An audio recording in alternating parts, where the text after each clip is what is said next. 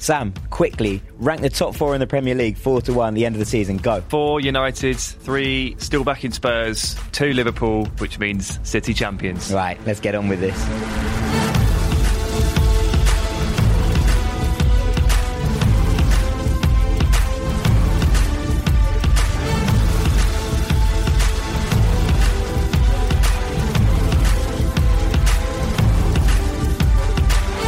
Ladies and gentlemen, start your engines, 5 green lights and we are go. Wham, bam, thank you ma'am. It's time for BR Football Ranks. Welcome to the brand new studio, the greatest, most glorious gaff in the game, sorting some sense into the superior sort of soccer, supplementing your sporting scholarship with spellbindingly salient slants, swelled somewhat by a sensationally sibilant start. This really is the relentlessly rolling ranking rondo. My name is Jack Collins and I'll be your host today. And joining me as ever are the twin pillars of the ranking world. Firstly, a man who has never needed glasses. He's got 20/20 transfer vision. And with so many little birds whispering rumours into his ears, it's a wonder that we haven't yet started calling him the Spider. It's transfer insider Dean Jones. Hello, young Jack. And it's a man whose favourite 2007 cult rap classic was obviously Rank That, Soulja Boy. But sticking with the Game of Thrones hype, a human who's so unbelievably divisive on social media that I might just start calling him Ramsey Bolton. They might have the red god, but we've got the rank god. It's Sam Tighe. That is rich, considering you look just like Ramsey Bolton. I'll take that at this point, mate. We're live from the new home of BR Football Ranks, and it is time for Hot Takes. There's been much to discuss in the world of football this week. Dean, do you want to start us off? You're right. It's been a massive weekend in football, Jack, and a massive season ahead for Real Madrid. Not only this season, next season as well, because Zinedine Zidane is back to turn around their fortunes. He's going to go straight out next summer and try and completely overhaul this squad and start by doing it getting Eden Hazard through the door. My hot take is not only will he get Eden Hazard through the door, he will then turn him into a Ballon d'Or winner. Now, Hazard just hasn't... scorching. He just hasn't fulfilled his potential so far. There's still so much more to come from this man. Now, it's going to take about £100 million to get him out of Chelsea. He should become their first Galactico signing since 2014. And Zidane, he wanted him before he left last time around. He definitely wants him this time around. They've already made contact about this, which Hazard, I'm told, is very excited about because this is his dream move. He's always wanted this.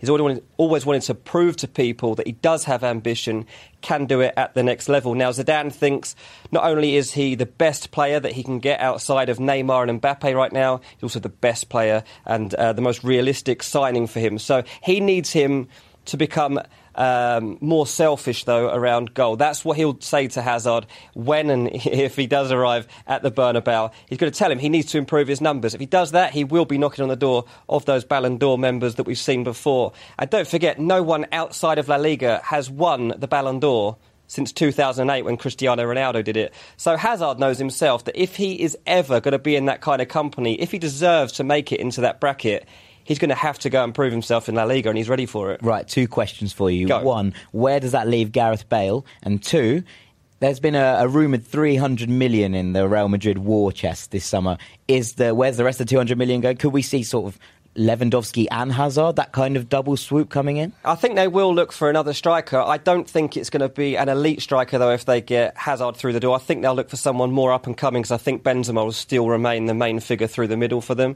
As for Bale, I think that it's probably going to be time for him to move on. He didn't have the best relationship with Zidane before, even though he usually performed for him when he had to. I think that Bale, while he doesn't want to leave Real Madrid, he's earning huge amount of money that not many other teams can match. He will realise that this isn't really helping him much more than it was playing under Solari. I've spoken to some people about where he could potentially go. The door at United isn't totally closed, but it's becoming more difficult because of the way that things are working there, and it really depends what happens with Alexis Sanchez. Tottenham may be possible, depending on whether Pochettino really is able to go and get signings finally. But one thing that I'm told is becoming a possibility is Bayern Munich for Gareth Bale. That could become a potential landing spot in the summer. It's something that I'm told Bale would be open to because it's a club that's big enough and good enough on that level. And it looks like they might be one of the only clubs that can afford to actually get him as well. Sam, would that work? Well, Arjen Robben and Frank Ribery, they're not going to last forever, are they? So maybe this is the guy that they turn to. To be fair, I would have gone with someone who's less injured most of the time. A bit younger, maybe. Yeah, maybe that wouldn't be my perfect shout. Question on the Ballon d'Or thing. As far as I'm concerned, Lionel Messi will live forever and win all of the rest of the Ballon d'Ors. Okay. So how does Eden Hazard get one? Number one, you need a reality check. Two, Messi probably will win it. Once everyone realises giving it to Modric was a big mistake, so that's not going to happen again. Why was that a mistake? Because it has to be either Messi or Ronaldo.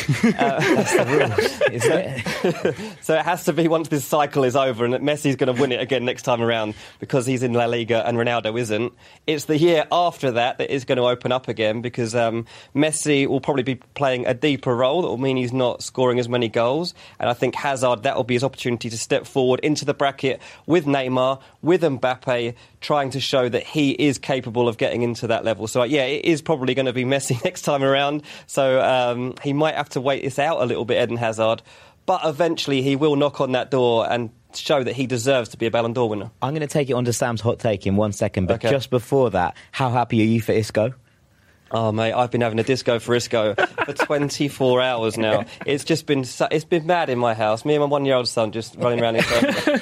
just doing Isco bits. Yeah. Fair enough. Right, Sam, with that, what's your hot take for the week? So this weekend is a little-known game called the Milan Derby. What's it actually called? AC Milan versus Inter Milan. What's it actually called? Derby della Madonnina. Correct. Nice one. Come on, done, mate. Pass the pop quiz. So not only will AC Milan win this game, they will use it as a springboard to finish second in Serie A this season. Now, this is quite a big deal because you have to go back to... Scorching take. You have to go back to 2012 for a team not named Napoli or Roma to have finished second in Serie A. Now, Juventus have won all of those Scudettos, but Milan have been off the pace. In fact, it was Milan that won it in 2012 and have slipped off since. Mm-hmm. So I think this would be quite a big deal. And on New Year's Day this year, they were 13 points off the pace of Napoli. So not just off the pace of the title, of second. Yeah. They've closed that gap to 6. They're on a 5-game win streak. They've got Piatek up front. They've got Paqueta through the door. Everything is clicking for them. Donnarumma's found form again. Bakayoko is playing lights-out football. This Milan side now suddenly look really, really good. You contrast that with someone like Inter Milan, who are battling a serious injury list. Mauro Icardi apparently just doesn't play football anymore, guys. Yeah, sorry. And also, Napoli, the team that they will be competing with for second place, they've got the Europa League to focus on. And you can see from the 11s that Carlo Ancelotti, their manager, is fielding that he is prioritising the Europa League. They beat Salzburg 3-0 in the first leg, so you'd think that would be done. You never know with these sorts of things. Look what happened in the Champions League, but you think they've got that under control. Then you look at the 11 they field against Sassuolo at the weekend. You've got 5 or 6 guys coming in that wouldn't usually play. Ancelotti is going for the Europa League. He doesn't care if he finishes second or third. But for Milan, who have nothing else to focus on other than a Coppa Italia second leg, which for some reason is 2 months after the first leg. That is the weirdest thing in football. We don't know why that happens. We love you, Italy. Apart from that, which is quite far away, this is all they've got to go on. This is a huge chance for Milan. A huge, huge chance for Milan. And I think they're going to take it. Fair. Well, we talked about them a couple of weeks back of being part of that new European elite again in a couple of years. Is this the springboard for that? Well, they haven't played Champions League football for too long. Way too long. So this is the first step towards them, getting back into that elite, as we say. And a club like Milan, with the stadium they're in, with the fan base they have, with the money they have, they can stay there once they get it right. They just have to stop hitting that self-destruct button, which they've done over and over again over the years. Can they keep the players? That's to make that a reality. Obviously, they'll keep them for this season. Yeah, which doesn't affect that take. But can they keep the players together in order to build that kind of... We spoke so much about how they're young squad and there was so much young talent there, but are they not going to get poached by the likes of Bayern Munich and Real Madrid and Juventus and the top kind of English teams as well? Oh, quite possibly, and that might be the reason they don't end up forming another dynasty, but at the very least, for the next 18 months or so, or for the 6 months, they're going to get to the summer, and given what Piontek has done in front of goal, he's going to cost 100 million already. So I think people are going to wait and see if he settles 1 year in the Champions League. So they've got a 12, 18-month window here to really skip up the gears and to hold on to those players by just performing themselves. And then who knows? We can't tell what happens in 18 months in football. We didn't know a month ago that Zidane would be back at Real Madrid. So you just don't know these things, and there's no point trying to second guess that. But for now, they're on the right track, and they're going to take this opportunity, I'm sure of it. Point on Bakayoko. Chelsea's obviously transfer ban has been upheld, as far as we know, by FIFA. He will go back to Chelsea this summer unless they decide to sell him. With the kind of lack of new players coming in, is it plausible that Chelsea might keep Bakayoko and not let him return to Milan permanently? I still think, to be honest, that obviously Chelsea haven't given up on this fight, and I think that they're going to push this further and take it to the Court of Arbitration for Sport, and they still expect that they're going to be able to sign players in the summer, and that's really important to them because it looks like they're going to sell Eden Hazard whether they like it or not. So they need to be able to spend that money to replace him, even though they've got Pulisic coming. I see what you mean about Bakayoko, but I don't think Bakayoko will fit in at Chelsea again, to be honest. Depends who the manager is, right? True, yeah. I don't think he fits Sarri. Not under Sarri, no. Although he has been playing a deeper role, he's been playing at the base of a midfield three, and he has been spraying passes left and right. He has been doing what Jorginho has been doing, but he's better defensively. The thing is, the pace of Serie A is so much slower, and you can tell from the way Bakayoko passes the ball that passing it 150, 160 times, he's not the cleanest passer. So I'm still not 100% sure that under pressure that really works for him. So I don't think that works, but depends who the manager is, because they might ask him to play a box-to-box role, and he can go back to that. So we have to see. Okay. Well, as ever, we let you, the general public, decide the third hot take for today. And you've been voting in your thousands on Twitter, so thank you very much for that. In third place this week, with 25% of the vote, was whether PSG will ever live up to their hype. In second, 28%, what league outside the Big Five was the best? And the winner, with a whopping 47% of the vote, was this. Which title race will be more exciting, the one in the German Bundesliga or the one in the English Premier League? I think we're going to get some contrasting opinions here. I think it's an interesting one. Something that swings it for me in the way of Germany is that Bayern Munich and Borussia Dortmund still have to play each other 6th of April at the Allianz in what should potentially be a title decider. Same points, it's currently goal difference separating them. And the fact that they go head-to-head means that moment and that race probably gets the edge. Oh my God. But I think, Sam, you're going to disagree with me. Well, block out that day regardless and watch it because it's going to be great. However, and Juventus versus AC Milan. Oh, isn't it nice when they decide to put all these fixtures on the same weekend? It's like at the same time. It's like they've planned it. As long as it's not on the same time. I'm going to go Premier League, and it's a case of, for the Bundesliga, I feel more detached from it naturally because I don't live in Germany. I live in England, and I'm living and breathing this Premier League title race every day, every week, every game. And even at this point, we're 8 games out from the finish. But over the last couple of weeks, the tension in these Man City and Liverpool games is absolutely ridiculous. The Liverpool-Everton game was a derby itself, but there was an added element to it that you just couldn't take your eyes off. And the quality of the game was so low, but the level of tension attached to every pass and every move was so ridiculous. And as long as these two teams continue to win and push each other to the wire, it's just going to go crazy. Like I can't imagine being a fan of either of those teams and just watching each game and just getting through. I bet they're not enjoying it, but I am. I bet it's nerve-wracking. I don't know. For those I think City fans are enjoying it. I think they probably are. They're more relaxed. I think City are more relaxed, yeah. Yeah, what's your kind of view on it, Dean? My view, well, I said last week, I think City are going to win the league by 6 points, so I can't say that's going to be particularly exciting, can I? Yeah, but that's rubbish. Right, so you're on my side. I'm on your side, and I'm going Bayern Dortmund. And the reason is, it is tighter, so therefore it's more exciting. There was a stage at the weekend where those two teams were tied midway through the game on points, on goal difference, and on goals scored. And there's every chance that could continue, as long as Bayern Munich don't carry on winning 6-0, which they won't. Like, that's not going to happen. Playoff? There's going to be a playoff at the end of the season. Okay. On neutral territory, a shootout between Bayern Munich and Dortmund to decide the title. That is possible as it stands right now. The only thing we would need to happen is it also comes down to head-to-heads. We need a 3-2 Bayern win. We need a 3-2 Bayern win on April the 6th. And then we're all teed up for end-of-season final like you rarely see these, do you? I'm just going to pull you back to the Liverpool 6-pointer. Where are they dropping points? On the pitch. I'm not even going to take that as a cop-out. Come on. No. I've said before, I don't trust Liverpool's main men as much as I trust Manchester City's, and that's the reason I think that they're not going to get as many points on the board as Man City's. You pick the two men that are going to decide whether you win the title or not. At Man City, you've got Sterling and Aguero.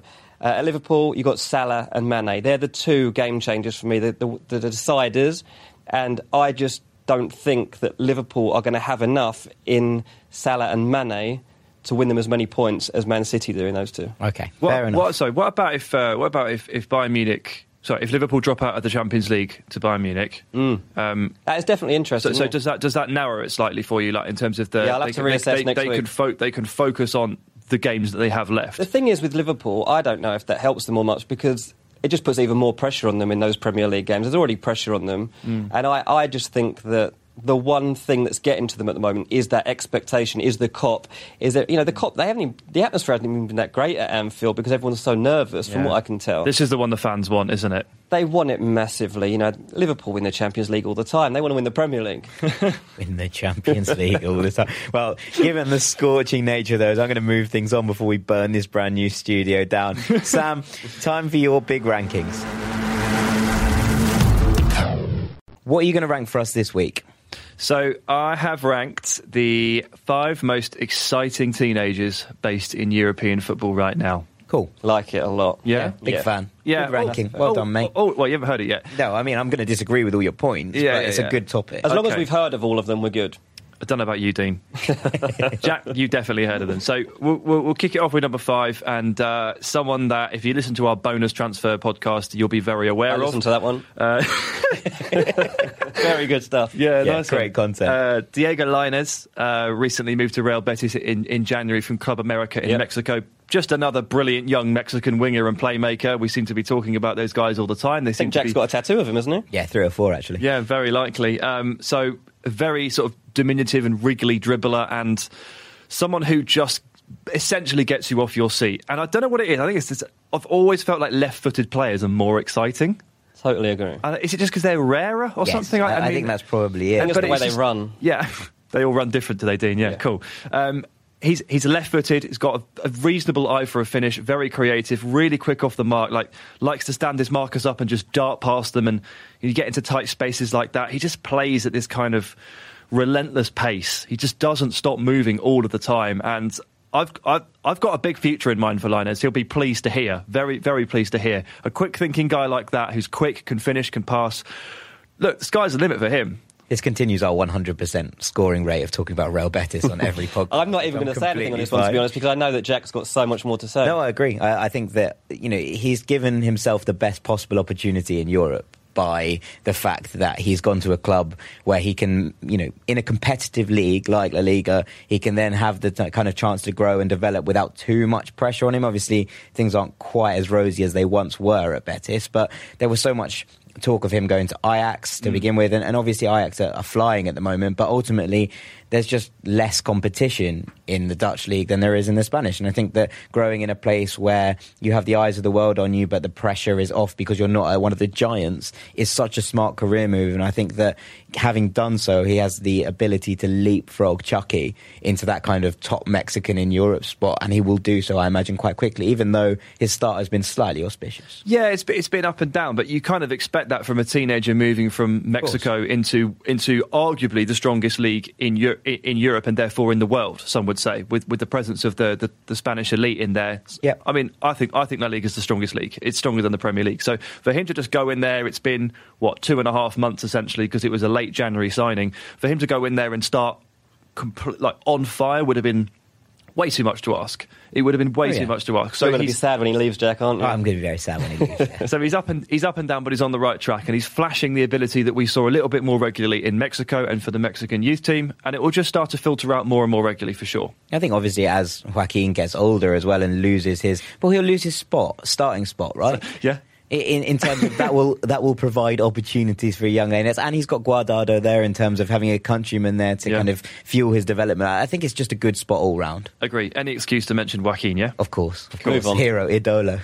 Cool. All right, into number 4, Kai Havertz. Bayer Leverkusen, Germany. So 19 years of age, has been playing like first-team football for a good 2 seasons, once missed a Champions League game because he had to do exams. He started that young, so he's had a fair bit of practice at the senior level already, considering his age. And this season, he seems to have just played in almost every different position available. Like, he got moved into a deeper role by his new manager, Peter Bosz. He's played on the wing. He's 6'2". Attacking midfielders aren't really that height. That just doesn't really happen. So I'm not surprised to see him moved around a bit to see where he can flourish. But he's still very, very good in those tight spaces. He's not the sort of crazy dribbler that Diego Lainez is, or a couple of players that I'll mention shortly. But he is a ridiculous passer of the football. Like, the technique he has and the way he hits it and the angles he hits and the runs he picks out are just ludicrous. And it also applies to his crossing as well. I've noticed that he basically, when he crosses, he just passes it. And it makes me think of Kevin De Bruyne, whose crosses are all just passes, but at a different angle.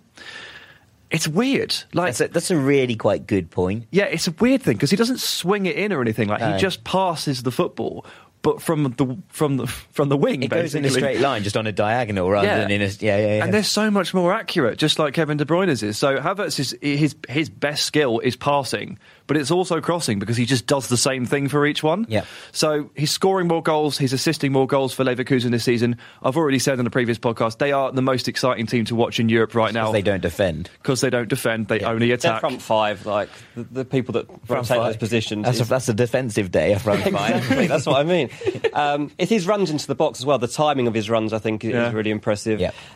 Look, he's being watched by pretty much every top club right now to see whether they should be making moves for him, and the news to that is yes, you should be trying to sign this player. I know Arsenal have been sending scouts to watch him. Juventus as well, I think, are up there. Look, he's making his mark in Bundesliga, which is seemingly the best place you can be doing that right now, because it's the best place to prepare yourself for the next level, be that Spain or England. Italy, I think he could easily go and fit into Serie A, to be honest. So that'd be interesting. Madrid and Barcelona, I don't think he should be looking to either of those clubs yet, but definitely I think if somebody like Arsenal came in for him, it'd be very interesting to see whether he was to take the leap. Absolutely. Sam, who you got 3? And number 3 is Vinicius Junior. Baller alert. Yeah. Okay. Do you want to take this one, Dean? Baller siren. Go on, mate. I'll just jump on the back of it. Baller siren. Cool. Okay. I'm on the bandwagon, so you can just go with it. Okay, cool. So I would say that, given the train wreck of a season Real Madrid have had, this might be the only positive to come out of the entire thing. Before Zidane arrived. Before Zidane came back. Yeah. So Vinicius Junior. And might be the only thing that Santiago Solari actually did right, which was play Vinicius Junior. Extended time for Dani Ceballos. Just give him just that one. He just give him the role, and he started a lot of games in a row. Like, he was given that first team spot. He wasn't just sort of filtered in. He wasn't dropped in for 20 minutes. He was like, okay, you can have 8 starts in a row. My only concern with Vinicius, because he's so good at dribbling, his agility is ridiculous. He's so inventive. He, like, flair-wise and tricks-wise, there are very few that can produce the sort of things that he can. He's brilliant, except he can't really finish. Yeah, I was going to bring this up. Like, and it's kind of annoying. Maybe that makes him more entertaining. Yeah. You know he's going to get to the end of it and screw it. You're clearly not a Real Madrid. No, not about that. I don't mean it in that way. It's just like you can just see it coming. You're like, oh, he's beaten 8 players and he's going to just slot this, and you're like, actually, no, he's not. So that's like 17-year-old Raheem Sterling. Yeah. It's like, do you remember he used to do that? Yeah. It's like Cristiano Ronaldo when he first joined Man United. Like, people were seriously questioning whether he could fulfil his potential, because his decision-making in the final third was usually wrong. He would he would dribble it out of play a lot. He would cross it when he should have had a shot. He would pass when he should have had a shot.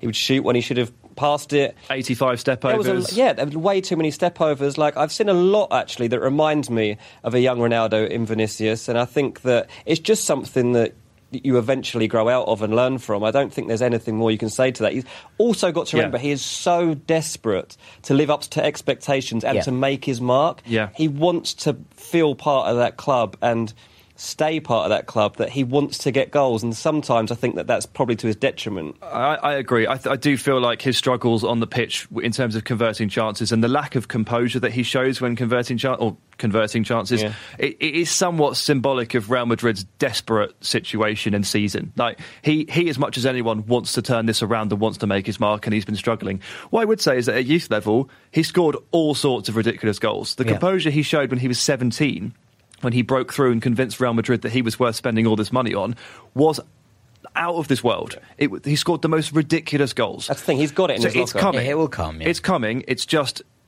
46 shots in the Champions League and La Liga this year, 2 goals. It's pretty bad. I've just got to hope Zidane gives him games. Yeah, this is what I was going to say. This is my concern about Hazard, right, man. I was going to bring this up, right, because if Hazard is coming in, he's a left winger, likes to cut in, that's what Vinicius does. Totally. Is his game time going to be heavily limited by the influence of Eden Hazard? You'd hope it will be, yeah. It will be. I think it will be. It definitely will be. I think that... Fire him. The thing is with Zidane is he doesn't really look long term, does he? He's about instant results, instant success. Even more now than ever. Even more so going back. That first season back, well, obviously not much he can do for these next 11 games apart from change morale a little. Next season, he wants to hit the ground running, go out there and try and win all the trophies again. And he's going to trust Hazard to give him that. And he was seeing Vinicius this season and being like, he's a great player. Can I rely on him? No, I can't. Is it mental to suggest he might go out on loan? I was just about to say, Leonard to Betis, Lainez on one wing, Vinicius on the other. Off we go. It's probably not, to be honest. I think that, he would have to consider that. If it genuinely was that Hazard was blocking his path and he wasn't getting game time, you might see that he ends up a bit like Hudson-Odoi is right now and just starts getting frustrated. But he's actually shown us regularly what he's capable of, but we've also seen his flaws, so you would also kind of understand the other side of it. What if a loan to Sevilla were to come up, for example? Something genuine, not just like off to Leganés, see you later, like Europa League, Europa League level consistent game time, like that would not be the stupidest thing to do. In fact, it might, as you say, might just be the smartest thing that he could do to iron out those kinks away from the pressure of the Bernabeu, where they don't just go every time. The problem with that is that if he went on loan and started firing on all cylinders and Madrid struggled again, everyone would be like, what on earth is going on here? Everyone would lose their rag over it. Well, you imagine he's going to get a chance anyway. First half of the season, I don't think he'll be going anywhere, will he? But then it might get to the January window, and that's when you would weigh it up. I think that's probably more realistic. Okay, right, Sam, who's it to? At 2, João Felix. Oh, yes. Oh, I wasn't expecting him to be at number 2. Genius, isn't he? Absolute genius. Better than Vinicius, you think? More exciting. That's still quite a big statement. Vinicius is the definition of exciting. I'm more excited about Felix than I am for Vinicius Junior. I love watching João Felix play, and I'm continually surprised by him. Like, from about 17 in the youth league, I was watching him just cut defences open with ridiculous reverse passes, like David Silva style into the box. No one saw it coming. You make the clever run, and he beats 4 players with one slide rule pass. That Messi style pass we saw earlier in the year. Yeah. Then he breaks into the senior scene, and he starts showing this like blistering pace that I just hadn't seen at youth level. Absolutely ludicrous, like outrunning people. And I actually saw a little sort of video documentary with him last week, and he said that he nearly gave up on football when he was a teenager, and he told his dad that he didn't want to continue anymore, and his dad was like, everything you have to work hard for this, like you have to do it, because technically he was great, but physically he was so slender, and he found it so difficult to compete with the other players that he nearly gave up on football. He seems to have just over the last 4 or 5 years just spent his time trying to figure out how to get away from the stronger, quicker players. And of course, that only helps your technical ability. So, such soft feet, so technically great. The creativity levels are ludicrous. We praised Kai Havertz and his passing. Felix is even better. Felix is absolutely ridiculous. He could pick you out from 80 yards, no problem. He could fire it through 2 people's legs and put it perfectly into your path. Absolutely amazing. And the other week, Benfica played against Porto. He did. He was released from Porto when he was a kid. For being too small. For being too small. Plays for Benfica's first team now. He scored in the Dragão and went and celebrated in front of the Porto Ultras. What a moment that was. Nice, because one of my pet hates in football is when people refuse to celebrate against their old clubs. So I'm all over you celebrating in front of them like that. I think there's a level to it. Like, there's one thing. There's not. There is. Always celebrate in front of them. If you've played for a club for 15 years and Go you celebrate in front of them. No, absolutely not. This is a ludicrous thing. Sam, you're so boring, Jack. Where would he fit in perfectly? Everywhere. That's not a good answer. So, you talk to me. Where does he go? Where's the obvious next step for Joao Felix to kind of take his career to the next level? Well, here's the problem. He's been talked about as a £100 million player already. There's a clause in his contract. Is that it? Is that the release clause? Yeah. So I've seen reports for 100 million. Dean, you've spoken about Wolves keeping a cheeky eye on him to see what might happen, but I've also seen like Manchester United linked. You see all the array of big guns. Yeah. So he has got a clause in his contract, but people aren't convinced about it from what I've been told. Like, they think that they can actually sign him for less than 100 million. The reason that Wolves come into the conversation is because George Mendes has so much to do with their transfers. They've already got Patricio, Neves, Moutinho at Wolves, deals that nobody ever would have expected possible, and they've made those moves, and now Wolves are brilliant, obviously. So Joao Felix moving to Wolves isn't impossible, particularly as Wolves would like him and Raul Jimenez to come in. Obviously, he's a Benfica player as well, technically. They're seeing, can they do some sort of combined deal for those two? The problem for Wolves is that Joao Felix knows that other clubs are looking at him, the Manchester clubs, Bayern Munich, teams like this. So it's an interesting... Bayern are the ones that, rather than Bale, Bayern would be the ones that, like, for me, stick out as, oh, you need a new winger because your Robben and Ribery era is coming to an end.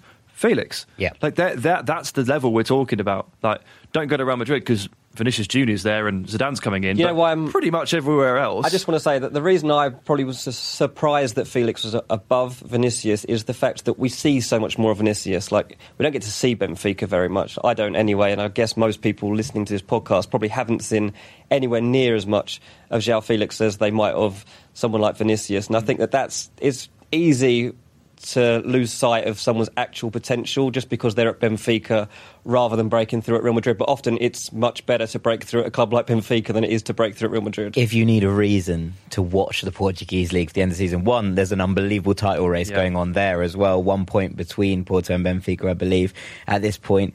But also just to see Joao Felix in his kind of natural habitat, in his kind of unblemished state. Before it's not a safari, Jack. It is a safari. It's a jungle out there, Dean. But, you know, in this kind of state before he goes anywhere and gets maybe even like overcoached and all those things that you see happen to players. And that doesn't mean he's going to be better for it. It's just that in this kind of stage, he's completely pure, and it's so nice to see someone like that. And they do just sort of let him do what he wants as well. Like they do. They've given him this freedom already. Like, they play Benfica often end up in a sort of 4-4-2 formation, which is fairly free. Felix was a winger when he came through at youth level or played as a number 10, and now he plays a similar role just off the striker, but definitely not on the flank. They have just given him the middle of the pitch and said, just run around, do what you want. To give the keys to an attack to someone like that, to someone so young, is a serious move. And it also it just tells you how much they see in him and how much they appreciate him. It's quite exciting that he could have such a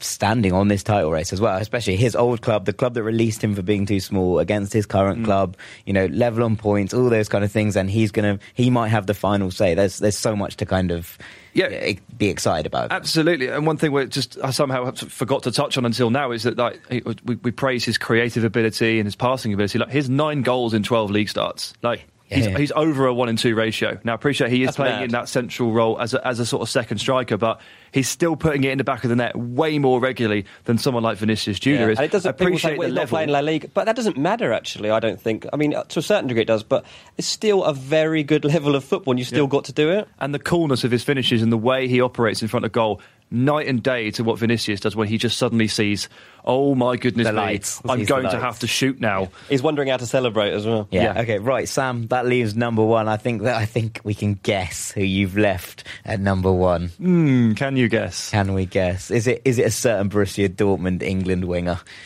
Yeah, honestly, every day I pinch myself that this kid is English. Jadon Sancho is gonna plays for and is going to be the future of my national team. Like, I am so lucky, and so is very lucky. And so is every other English person. Jadon Sancho, what a player! And obviously, it's a ranking of the most exciting teenagers in my view. And you can see, like, all these players. You didn't pick any left backs. No, Yeah. No, I didn't. No, I picked all midfielders, wingers, attacking midfielders. But so those are the players obviously you're going to naturally get more excited about. But as a subjective element to this list, like, he's English. Like, I am personally so excited about Sancho. Watching what he has done in the Bundesliga this season is incredible. And also, it's the same with Felix. Like, I do tend to form slight attachments to these players that I watch at youth league level. So when I see them at 17 and I spot them at that point, like a proud dad. Yeah, a little bit. Good old Jayden. Go on, son. Go on, son. So Felix and Sancho are two of those where, like, I'm watching at 17 in youth league, and then I see them move so quickly through into a starring role at a major team. You just get even more excited, because also it just kind of confirms what you saw in them to the start with. You, like, it wasn't a complete waste of time, me thinking, wow, this kid's going to be amazing. He is amazing. Like, his dribbling ability, again, just completely taking defenders out of the question. It's like just taking it past 2 or 3, no problem. He, again, is so cool and calm in front of goal.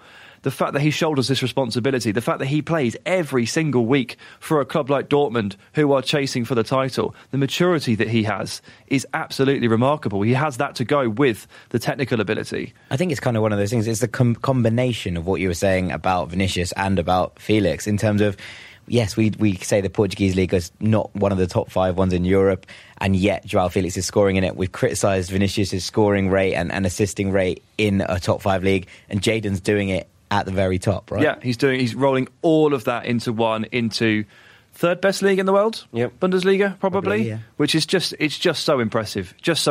And okay, Dortmund are out of the Champions League now, and unfortunately Sancho didn't play particularly well against Tottenham. Maybe that's the next step for him, but on a weekly basis, in front of all of these crowds, 40, 50, 60,000 crazy fans in Germany, they pack their stadiums out, completely unfazed by any of it, and just goes for it. There have been times, actually, when I've been wondering if Dortmund, in recent weeks, have been depending on him a little too much. When Royce is out, basically. Yeah, and they're so expectant of him now, because he's done such good things since he joined them, that it's almost like, oh, he's not doing it. It's not his day. Now what happens? And I think that's affected them a little bit, but I think that obviously Sancho is going to develop into an even better player. And the big question for anyone that supports Man City, one is, why did we let this lad go? And 2, can we get him back? Is there any kind of buyback or... I mean, the good news for them is that there is a small possibility, because they have got a buyback clause, whereby if somebody else was to bid for Jadon Sancho, Man City get the first option to match that offer to get him back. So if that bid's accepted? If that bid is accepted, say Man United offered 100 million for Sancho, it was accepted, Man City can say, no, we'll give 100 million as well. And then it basically comes down to, where does Sancho want to go? Okay. You'd think perhaps he wouldn't want to go back to Man City, but I'm told he doesn't actually hold a grudge or anything like that. Like, the door is open there. Personally, I don't think he will go back. I think that probably wouldn't be a great idea to do that. Not yet, anyway. Not anytime soon. Maybe late into his 20s if things were still going well at City. But I think that he knows in himself his worth and what he can aspire to right now. And to go back to a club that didn't show much faith in you probably isn't a great idea. So I think he needs to embrace what he's got right now at Dortmund, to be honest. Yeah, don't make the move too early. We've already spoken and praised young players for making very good decisions. Sensible moves. Yeah, sensible moves, and he made a sensible move, and the sensible move from his perspective is to just keep doing what he's doing. Don't be like Justin Kluivert. Yeah, he's developing at a rate of knots right now, playing in front of 80,000 adoring fans. Like, does it get that much better? Like, you can't ask for too much too soon. Right, I'm going to come onto your little prospects, Dean, just before we flip it onwards. But before that, Sam, you've left out Phil Foden. I'm sorry, Phil. And I thought you would have Phil Foden in your 5. I do feel bad. I am sorry. I am sorry, Phil. He was 6th. He was 6th. He was 6th on my list, but I'm only allowed to do 5. Okay, all right. Look, there's nothing not exciting about Phil Foden, and but it just doesn't. He's also not playing at that level often enough. Man City. We just talked about Man City, right? So he's not getting the games that someone like Sancho is. He is not playing, in my opinion, anywhere near enough football. Yeah. And look, Pep Guardiola is a very good manager, and he knows what he's doing. However, Phil Foden doesn't really get as much football as even a generous manager would get. I just don't really understand with some of the cup games that Guardiola has taken very, very seriously. I understand the pursuit of silverware and things like that, but once it gets to the latter stages of anything, Foden doesn't get to play, even if he's played all of the preceding rounds. Yep. And also, I felt last season, because they were obsessed with the 100-point mark, Foden barely got to play as a result of that. And I understand, like, proof in the pudding, I understand it, but like, he played so little football considering the situation they were in. It was astonishing. This is what Santa will point to and go, I made the right call. Yeah, well, he's top of Sam's rankings and Phil's only 6th, though. I'm sure he'll look at that. They'll have a little chat in their group chat and be like, look, Phil, I made it. Dean, who do you think that Sam missed out? I wanted to not pick a forward player, so I actually thought I'd pick a goalkeeper and go with Donnarumma, and then I found out he's not a teenager anymore. He's 20. Dean. So, don't they grow up so quickly? They do grow up fast, don't they? They grow up so fast, bless him. Anyway, let's move on. They're all forwards, the ones that I've picked. I mentioned him last week, so I'm going to stick with him. Efrain Alvarez, LA Galaxy. He's not in Europe. Yeah, you've broken the rules. Okay. So far, Anyway. You've gone for someone who's not a teenager and someone who lives in the wrong continent. The next two are both these things. Okay. All right, we're good. Karamoko Dembele at Celtic, 16 Some player. years old. Some baller. player. He's a baller. Baller siren. He's a really, really good footballer. Really is. I saw a quick interview with him, and he was shown the 14 rules of Johan Cruyff, and asked what the most important was. He picked out Rule 14, creativity, and that is exactly all that he does in terms of his head. It's like, what can I do? What can I do? How can I make a goal? How can I get past this player? And that's so good to watch. I mean, if you get the chance, type in his name in and go and watch some videos of Karamoko Dembele, because he's ridiculous. He was known since he was like 14. Yeah, it's the same kid that popped on a few years ago. 13 14 even. years of age and playing with the under-18s or something. Yeah. All the Dembeles are ballers. That's the rules. I'm If your changing name my is name, Jack. If your name is Dembele, you're a baller. Full Call stop. me Dean Dembele as we move forward. The other one I think deserves a shout out is Moise Kean at Juventus. Yeah. Moise Kean. Moise Kean. David Moise No. Kean. No. Yeah. In Italian you say Moise Kean. They probably do as well, to be fair. They do. I Go googled on. it. Go on. Do you want me to get it up on my computer just now? continue. Played for Italy at every level, including senior. Made his debut for Juve at 16. This season, 2 starts, 3 goals. He's like Rashford and Lukaku rolled into one. Oh, jeez. Scored 2 at the weekend. He doesn't get to play anywhere near enough as well. And so a couple of years ago when he came through in the Youth League, I likened him to Lukaku immediately. He has got that same style of play. He does. That's about spot on. Yeah, so roll him into a bit of Rashford as well. He's quite quick. Yeah. Yes, he is, yeah. He's got That's that the kind thing, of... like, look, he's got a turn of pace that Lukaku hasn't got. Lukaku had that when he was 19. Yeah, he might well have actually. Yeah. Well, that's probably it for the rankings this week. I think that we'll Nothing to add, call Joe? it You there. got no players No, to add? I was going to talk about Ryan Sessegnon for a couple of hours, but I think we might be leaving the podcast on too long. Just saying, considering he's had so few starts, still in the top 5 teenagers in Europe to created chances this year. So Okay, well, you've done that now. there we are. Talked about him, a world-class superstar in the making. But it's probably time for us to move on to Bleacher Roulette and the nonsense rankings. Sam, do you want to start us off this week with Bleacher Roulette? Let's mix it up. You can have a go to start. What would your ideal career path be? Which teams? What order? This is a great question, to be fair. Correct, it is a great question. I do have something prepared. This isn't how Bleacher Roulette works. You're not supposed to see the questions. Did you put it in? No. All right. This is a fix. This is a fix. All right, go. We'll let for you it. off once. Yeah, because it's a good question. I'll give you the break. And I'm giving you time while I reel off my monologue to Right. think about your ideal Thanks, career mate. path. I won't because- listen. Crack on. Okay, so it felt normal. What you get spotted in your local area, right? So, age 4, scout in the Reading Academy spots me, extreme talent. So he takes me in. I rise through the ranks, and at about 16, Rise through the ranks. making serious waves, super agent George Mendes spots me.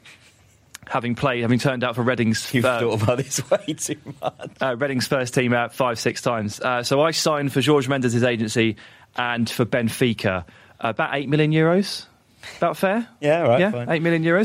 So nailed the Primera Liga for a bit. 2 seasons, 2 trophies. Then the big boys really start calling. €45 million to Borussia Dortmund. I thought you'd go to Dortmund, Yeah. emulating your hero, Jadon Sancho. That's my next one. So spend all my peak years there, win all the trophies, whatever. Challenge the truly elite of Europe. I'm actually not that fussed about the Champions League trophy. As long as we're hauling in some domestic stuff and we are really challenging those top teams, it's not an absolute essential for me. It would be nice, but it's not essential. Once you've done that, I move to Besiktas. 2 years at Besiktas. Because I want to play in that stadium where they go absolutely nuts. Anyway, I'll sweep the domestic titles there. A couple of years at Besiktas, Turkish League, no problem. At this point, I'm 32? So it's fine. Journeyman. They're used to it in the Turkish League. Then I do the last couple of years at Melbourne Victory. Nice, relaxing time in Australia, in the A-League. Probably break all the scoring records. Retire at 35. Right. I don't even think we need to discuss That was like nonsense rankings. Right, Dean, let's go with yours, please. I'd start with Fulham. Our boyhood club. Yeah, emotional reasons. Get spotted very quickly and move to Manchester City. Play for them for like 5 or 6 years and then join Man United and get the welcome to Manchester posters made up just for a laugh. Just to wind loads of people up. And then when I score my next goal, just kiss the badge. Right, and that's it, and you just finished there. Yeah, as soon as I've scored that goal against Man City, done. Retire. Maybe One go international cap, go back no to Fulham. goals. Go back to Fulham. Yeah, that's it. Fair. That's a dream career. I think that's great. I'd start. Great fun. I'd also start Fulham, boyhood club. Through the academy, through the ranks. I'd stay there for a little bit longer than people expected. Like everyone's like, "Oh, I'll get the big move at 18." I'd probably stay to 21. Are you listening, Ryan Sessegnon? Stay at 21. Help the club come back up to the Premier League and secure their spot there. Then get across the water. Get to Betis, obviously do a couple of years there, learn from my hero Joaquin, make a really good little partnership with Diego Lainez, really start to kick it into gear. Then I would probably bunch along to Barcelona. I've always wanted to play in the new camp. I think that'd probably be nice. I've always wanted to play in the new camp. You probably score a few goals there. It's been part of my kind of identity. And then I would finish off by going north of the border. I'd do a couple of veteran years at Celtic to really finish my career in style. Basically, you're Henrik Larsson. Join the list. Yeah, Henrik Larsson with an added Fulham segment for no reason. Yeah, join the list of people that won the 7 shirt for Celtic. Obviously, quite an impressive list, and that's where I'd finish. I think that I could have guessed all of that. I genuinely reckon I could have got it, like, destination to destination. Yeah, I didn't. I nearly sort of added some time in Italy with Fiorentina. Right. But just because you've just been there for the weekend. I have just been there for the weekend, and I've fallen in love with a new team. They have a big sign saying "Up the Pints," which basically secured my allegiance forever. Nice. So that's Fiorentina. Yeah, right. Okay, so Dean, let's get you on the Bleacher Roulette with... Which footballer would you most like to see Hollywood make a biopic of? Biopic. Sorry, I'm thinking while I'm reading. It's on 2 lines. To you. I am going... I've got to go a bit different away from Ronaldo and Messi because that's just boring. What about Gareth Bale? Gareth Bale. Gareth Bale would be a great story because he starts off the tale of a left-back at Tottenham who cannot win a game of football. True, yeah, there was that thing, wasn't there? There's the Bale curse. There's literally a curse on your name. People don't want to see your name on the team sheet. The manager's actually a bit cautious about it as well because they just literally cannot win a game with you. And then you emerge as the club's best player once they start pushing you further up the pitch. Have a breakthrough moment in the San Siro when you have everybody off their seats, including Inter Milan fans, because of the show that you've just put on. And then you earn a move to Real Madrid. Amazing moment. You get there. You have some really good games. Still, for some reason, nobody really likes you. It's fascinating. And then you deal with the emotion that comes with all of that. So actually, the more I'm talking, the more I'm thinking I might approach Gareth Bale with this idea. Yeah, nice. A biopic of Gareth Bale. Please say it to him like that. He'd definitely respond as well. Sam, who would you make one of? Just had a few names running through my head there, and I want to pick a fun player, and I ended up going down the list of Brazilians, and I've ended up with Ronaldinho. Yeah, Ronaldinho, half football, half carnival, split between the two as the biopic. biopic that I'd like to see. I'd like to see what go. How much went into that? Like how much natural talent, how much practice? Absolutely ludicrous footballer. Just a joy to watch. Even when warming up, I'd imagine that's worth some kind of ticket price to see him just warm up with the ball. Yeah. Just go through his career, watch the highs, watch the lows, and watch the carnival. Because he spends all of his time nowadays at carnival. I did actually spend some time with Ronaldinho a couple of years ago. Humble brag. And he was supposed to be doing some kick-ups for us at an event, and wasn't that interested in doing the kick-ups. And I'm just going to leave it there. But it didn't turn out to be quite the football that I expected from Ronaldinho, but he was good at everything else. But then like a month later, he played in like a charity game and was absolutely taking the piss out of defenders. Yeah, so I think it was just something to do with you. Yeah, probably just didn't like you very much.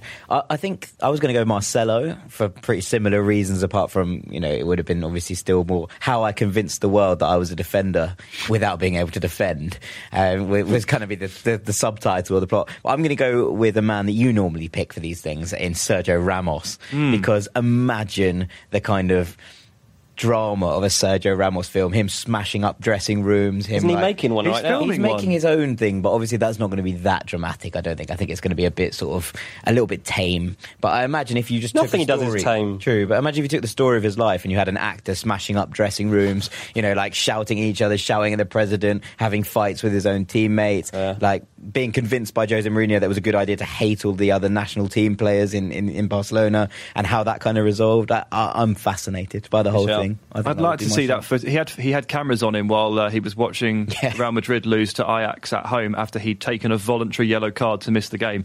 Would like to see the uncut footage. Would love to. Okay, I'm going to finish us off. Which player would you like to be your dad? Which player would you like to be? Well, is your dad a good footballer? My dad is. Good play. Yeah, you can just pick your own dad if you want. Yeah, I think I might be stretching the question a little bit in terms of that. Sorry, Jez. But that's out, Jez. Who would I pick to be my dad? Well, that's actually really hard. I don't know. Do you have any ideas? Someone sensible. You've got to pick someone who's pretty old, haven't you? Yeah, I think so. Oh, I mean, mine's easy. Joaquin. Oh. That was easy enough. Easy enough. Sam? It took you 10 minutes to come up with it. Go to Dean first. Buffon. Gianluigi Buffon. Buffon would be a really good dad. The only thing is that he often loses his nut a bit. When he loses, if you did something wrong, he'd be whacking you and headbutting you like he did Michael Oliver. Character building, man. I needed that actually from my dad when I was younger. He should have been harder on me. So Buffon give me a side to my character that doesn't exist. I was just going down a similar goalkeeping route myself there. What is it about goalkeepers that feel so safe? Sensible, yeah. Yeah. Are you serious? What is it about goalkeepers that makes you feel safe? Their job is literally to keep a goal safe. Alrighty, Sam. Peter Schmeichel. Peter. In the event that we might all actually have to go for goalkeepers, I'd probably go Iker Casillas. Lovely footballer. My favourite ever goalkeeper. And a safe pair of hands. Think he'd look after you. Yeah, I think so. We had a question early doors on Bleacher Roulette, which was which player would you trust to look after your baby? And I think we all went with Petr Cech. Yeah. So there is a style. There's a theme there, isn't there? Yes. Right. Nonsense ranking time. Sam, what's in the bag this week? Go on. Top three modes of transport during the Viking era. When was the Viking era? Ages ago. Earlier. It was earlier in history. Earlier than now. Right. I think you're just going to rattle, so do it. So, there weren't actually that many. Funny I can imagine. There just weren't that many. So, honourable mention is actually walking. So, I mean, obviously, preferable over short distances. But if you're going to have to travel quite far, and I'm led to believe the Vikings did travel quite far on occasion, you're not going to want to walk it. So that's where we kick off at number 3. At number 3 is the horse and carriage. So that kicks us off. Fairly self-explanatory. I'm sure you've seen them. If not experienced it yourself, you haven't necessarily used it. I've never been on a horse and carriage. Have you been on a horse and carriage? Yeah, I have, yeah. In Belgium, round a little square. This is where you know that. What's it called? Viking Square? Yeah. Sam didn't grow up anywhere near where he did. That's the truth. I didn't grow up in Belgium either. No, but yeah, I mean, they'd be a bit touch slow nowadays. You wouldn't see one of those on the motorway or the highway. You're definitely not in the slow lane even. But back then, very useful. And did you know that part of the carriage, they used to take it and they used to form a coffin with it when they used to bury people? Multi-useful. Multifaceted. Not bad at all. In at number 2, those glorious boats. Wow. Very, very impressive. They were used to venture west, pillage, murder and capture. And I'd imagine that those that saw those boats on the horizon knew they were in for a pretty rough time. Although the dragons and stuff they used to put on the front, they were not actually to scare people. Did you know that they were to scare away sea monsters or get on side with the gods of the sea? Of course I knew that. That was their thinking. If you've gone with the Viking longship at 2, on earth have you put a 1? Skiing. The Vikings were big skiers. Did you know that? No, I didn't know that, Jet. So it got pretty cold in parts of Scandinavia during the winter. I mean, I knew that much. And, sort of fjords and waterfalls would freeze over. And apparently they were big skiers, sometimes even ice skaters, although that is obviously much more difficult and more of a recreational activity with regard than compared to someone like skiing over a long distance. I like to think that they would shout something like, "De hier is a schoft," which is, "This is fun," in Danish. I bet it's not. No, it really is. We've got any Danish listeners? Please, can you confirm or deny that? I'm hugely into Peter it. Schmeichel, get in touch. A bit like you're from Scandinavia, Sam. I'm speaking my native tongue there. That is true. De hier is a schoft. This is so fun, in Danish. And that's what they would shout as they went down the slopes, the frozen fjords and skis. Did they have ski lifts?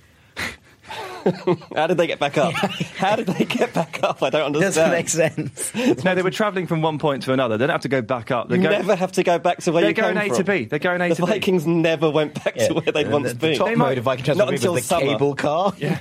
They might go back in 6 months. Depends what they've settled. Okay. All right.